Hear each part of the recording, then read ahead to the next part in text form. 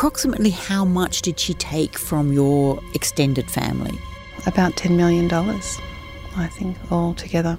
Maybe Melissa felt that she was entitled to all this money that she managed. I'm Kate McClymont.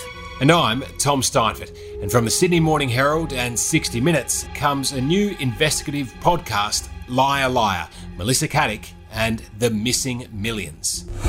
Melissa had a terrible habit of just licking her lips when she was lying.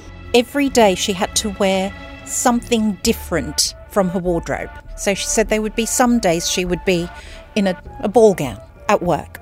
She has certainly got the personality to be very calculating and controlling.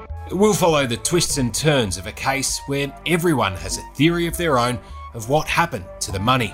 And what happened to Melissa Caddick. Do I believe she killed herself? Jury's still out on that.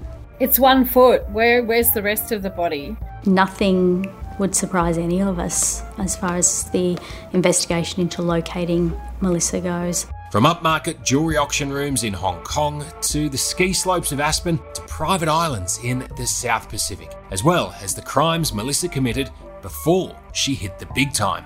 And for the very first time, we hear from Melissa Caddick herself. Hi, it's Melissa Caddick.